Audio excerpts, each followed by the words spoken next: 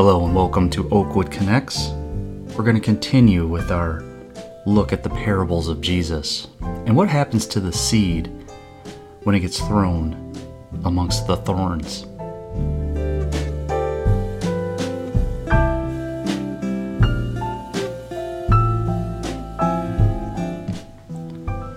Well, hello, and as you're listening to this, it probably already sounds different. Usually the pastor would be the one starting the show, but Pastor Ariel has taken a call to a different church, which would also explain why there's been such a long break in between these shows. And so we're going to move forward. We'll be looking at how to do this in the future, but we will have other people here with me because one of my first rules when we started this was I was never going to do this by myself. But here we are. We are in different times. These are going to be the Corona episodes because that's the time that we are living in right now. And so we're all self-quarantined, and I thought, you know what, we need to have something during the week, now more than ever, I guess, as they say. So that's why I decided I would do this by myself. I'm not very comfortable with it, but we're going to give it a shot here. So we have been going through the parables of Jesus, and we were looking at the parable of the sower. And where we left off, we are about to go into the seed that goes amongst the thorns. And so let's take a look at that. It's Matthew 13, verse 22.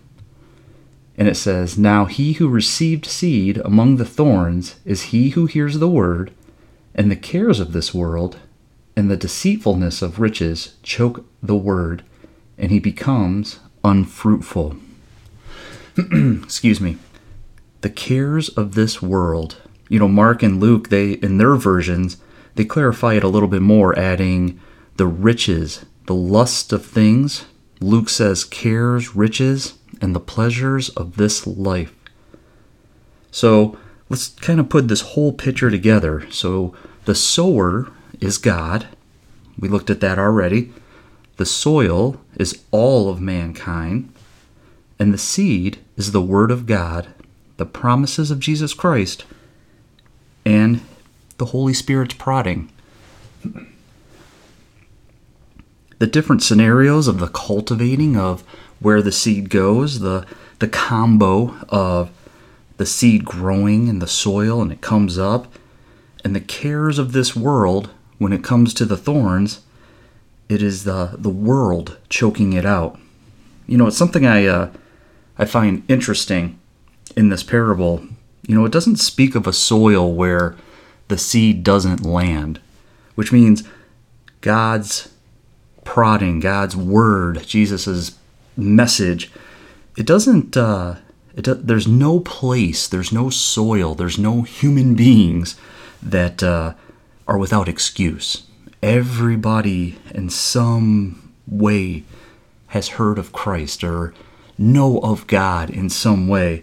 You know, Romans chapter 1, and you're going to hear me ruffling through pages and stuff like that, sorry about that, but in Romans chapter 1, verses 20 through 22 says this, "For since the creation of the world, his invisible attributes are clearly seen, being understood by the things that are made, even his eternal power and Godhead, so that they are without excuse. Because although they knew God, they did not glorify him as God, nor were they thankful, but became futile in their thoughts, and their foolish hearts were darkened. Professing to be wise, they became fools." So what we have here is, as we're looking at the thorns, we see that no man is without excuse. We all have something. We've all heard something, or we know. We were born with this knowledge of God, no matter how loose it was. You know, as most of you know, I come from a household that didn't practice any kind of religion. And even as a kid, I had heard of God. I've heard of him, and I knew bits and pieces here and there. I was not void of any kind of knowledge of God. I had heard of him. And what I knew about God at that time, it didn't make sense to me as a child. There was this creator, because even as a child I understood that, in my own way anyway, that you can't get something from nothing. Something had to create this. As bad as it is, and again, here we are living in the Corona time, even as bad as it is, there's no way that how the earth moves and how we stand on it and our bodies and all of that, it's too perfect to be an accident. So even then, I knew some way, as a kid, I knew there had to be something, a creator of some kind. And I knew you could pray to this creator. I had heard people say that you could pray to him. And now, granted, as a kid, it was more like how you would talk to Santa Claus, right? It was, hey, I want this, God, so, give that to me type of thing. Because I was a kid, and that was my understanding of God. He was more like a Santa Claus type of thing. But that's what I knew. That was what I knew. And again, not the greatest foundation, but I wasn't, it wasn't that I didn't know who God was. I had somehow picked up those things. It wasn't the greatest foundation, but I knew some things. Excuse me. My point, even knowing nothing, with no formal training, I still knew that there was something. God still reached out to me. But in my case, and in many cases, the seed that God reached out to me, that seed was, it wasn't cared for. It wasn't cultivated.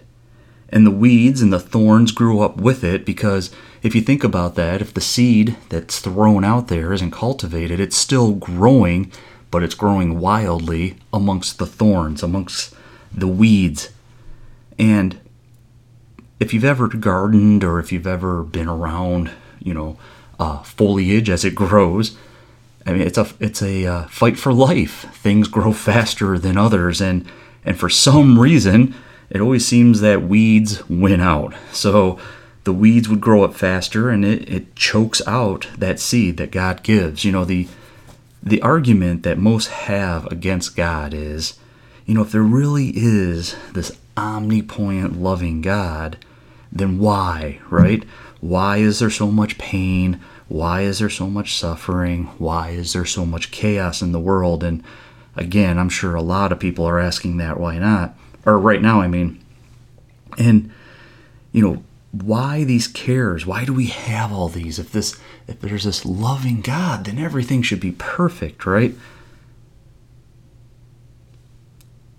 So, like myself, these questions that people have, those are the thorns. Those are exactly what those are.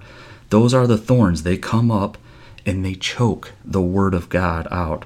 They choke out that childlike faith that you once had, because of all of these things that are out there. We have decided that if they are out there, then there's no way that this God can be out there too. Just like in Romans, when it says we our foolishness, we decide that's our wisdom, right? We've outthunk God, if you will. We have decided that because of all these examples of bad things, and let's face it, it's out there, right? There are bad things out there. But because of those things, then there's no way that there can be a God. Because let's be honest, what is it that people would have against a creating God who is a loving God and wants nothing but the best for us? Nobody has a problem with that. What they do have a problem with is, how can we keep going in this world that is obviously not perfect?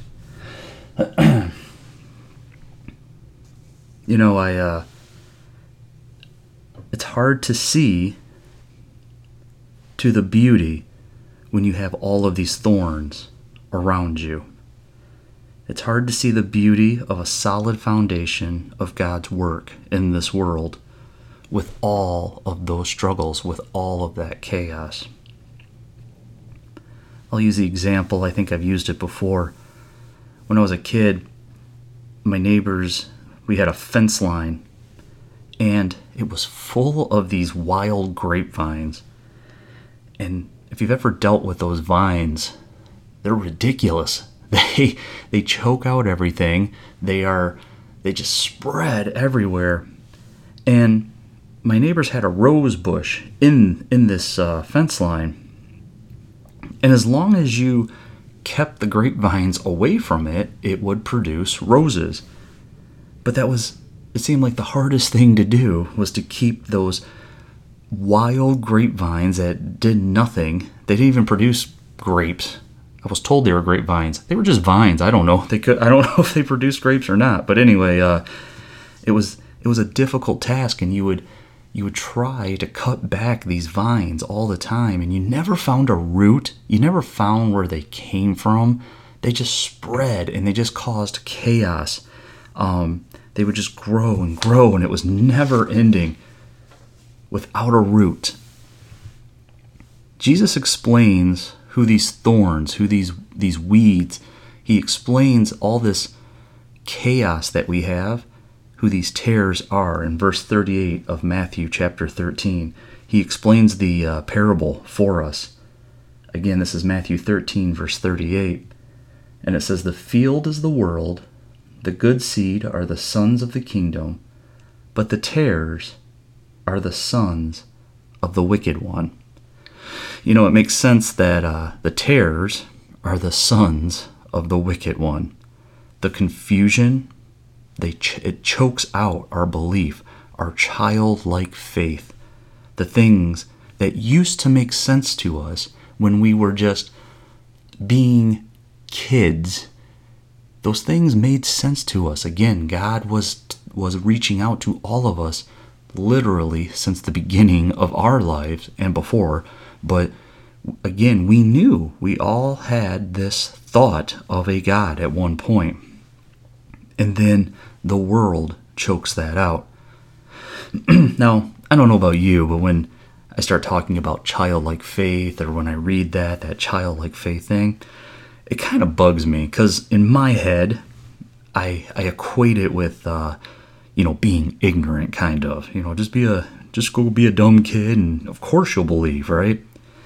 It almost feels like Jesus is asking us to kind of be dumb in a way. Even with that thought, with the idea that being childlike means to stay ignorant, even that is the lesson that we're looking at. He's asking us to stay honest, and he's asking us to be, why do people get upset when children are harmed? Because they're innocent, right? That's where God wants us to be. He wants us to stay innocent. That's different than being dumb. He wants us to stay innocent, and he wants us to be able to believe and not to allow the world to choke out that belief. One time Emma came up to me when she got a little older, and she told me, I thought that if you took a bag from one store into another store, you would get arrested. And I said, why on earth did you believe that? Why would you think that? And she said, because you told me that. So at one point, my poor innocent little girl, I must have been tired of carrying bags or something, so I took the bags to the car, and she must have asked me why. I don't know what the scenario was, because I don't remember this at all. She did not detect the sarcasm in her daddy's voice, who was just tired of carrying bags, and asked me why I wasn't taking them into another store, and I said, because you might get arrested. She believed that. Her childlike faith in her sarcastic father, her childlike faith, she believed that, and she believed it for a while. She trusted her father, who loves her. This was a lesson for me too, by the way, that I need to be more careful with my sarcasm. Before the world choked out any of her faith, she chose to believe. That's what God is asking for us. The cares of this world, the disappointments of this world, they shape us. When we get disappointed by this world every time, it's just another punch to the gut, if you will, that how can there be something perfect? How can there be this perfect, loving God every time we get hit by something in this world, every time the thorns start to choke out that faith?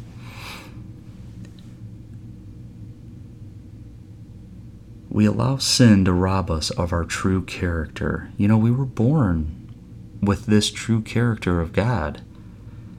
And then we allow sin to rob us. And the whole time, who are we blaming instead? We blame God instead. We don't blame the sin. We blame God.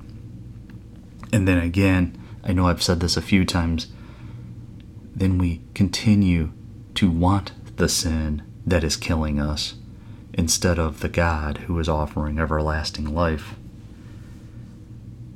We're completely okay with our parents taking care of us until we desire more. Until we desire what they're trying to keep us away from. Then all of a sudden, we don't trust our parents anymore. When Jesus brings up this childlike faith, the disciples are competing when he brings this up. They're competing. They're wanting to know. They're competing with one another. And they ask Christ, who will be the greatest in the kingdom of heaven? Who will be second in command, if you will? They're competing for that position. They're looking for the position, the cares of this world. Wealth does not apply in the kingdom of heaven. Position doesn't apply in the kingdom of heaven. The passions of this world, the passions of ease, the cares, the position, the wealth, they do not apply when it comes to the kingdom of heaven. Again, wanting life to be easy, or wanting position, or wanting wealth, they aren't necessarily evil within themselves. They can be a positive motivator, but we need to be careful. We need to be careful that they do not consume us, that they do not choke us out. When they become our only desire, now all of a sudden we have a problem. You see, as we get older and as we have these secondary, what should be secondary goals of life here, they need to be in their proper order. They do indeed need to be secondary. If they choke out our childlike humility, and boy, there's that word, and boy, that word has just been hitting me a lot lately.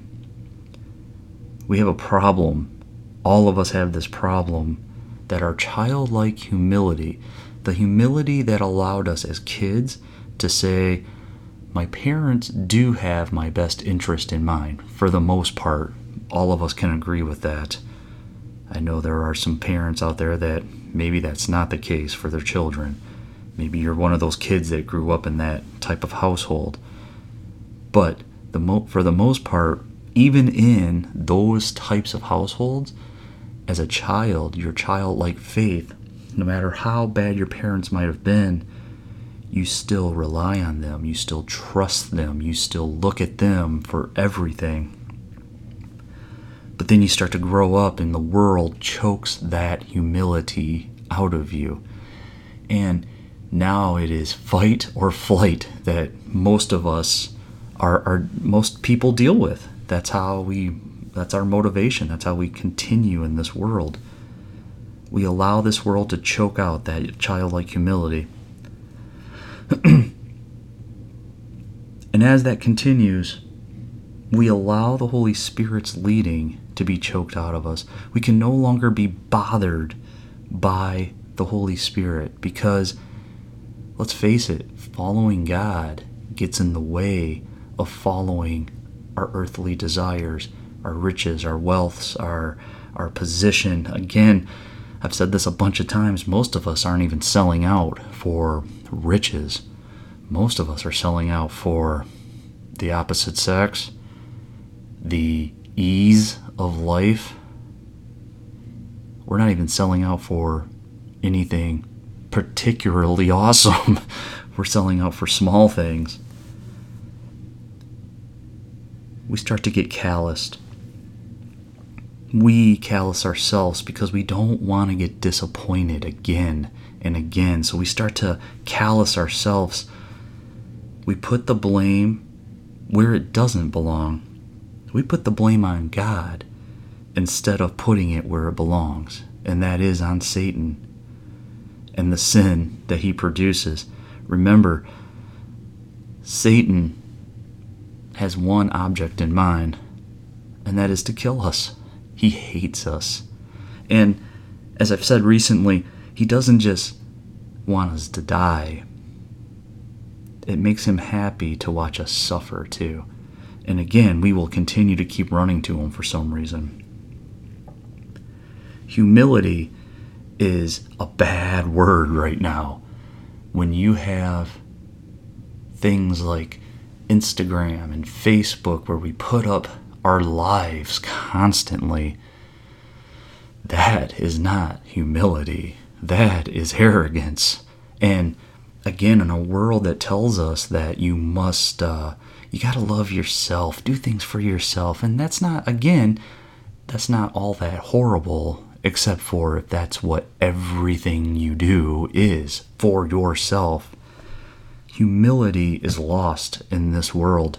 Again, right now we're dealing with this coronavirus thing, and we can't even stay home. We're asked to stay home, and even that is too hard on us. And then there's the other side of this, where this is quite a concern in our lives right now. Are we allowing it to choke out our childlike faith in God? Is this something else that is punching you in the gut? Can't think of any other way to put that. Is this something else that is taking you away from God instead of bringing you closer? Which I hope that's what it's doing. I hope it is a call, because that's what this is, ladies and gentlemen. It is just another huge example of we are not in control. We need to be humble to a God that is in control and promises us a better. That is a creating, loving God. So do you trust that, or do you trust yourself? When Jesus gives us this parable about the thorns, it is a warning. You will allow the sons of sin to choke out your faith in Him. You must persevere. You must be humble and say, Lord, I'm not in control, but you are. God bless.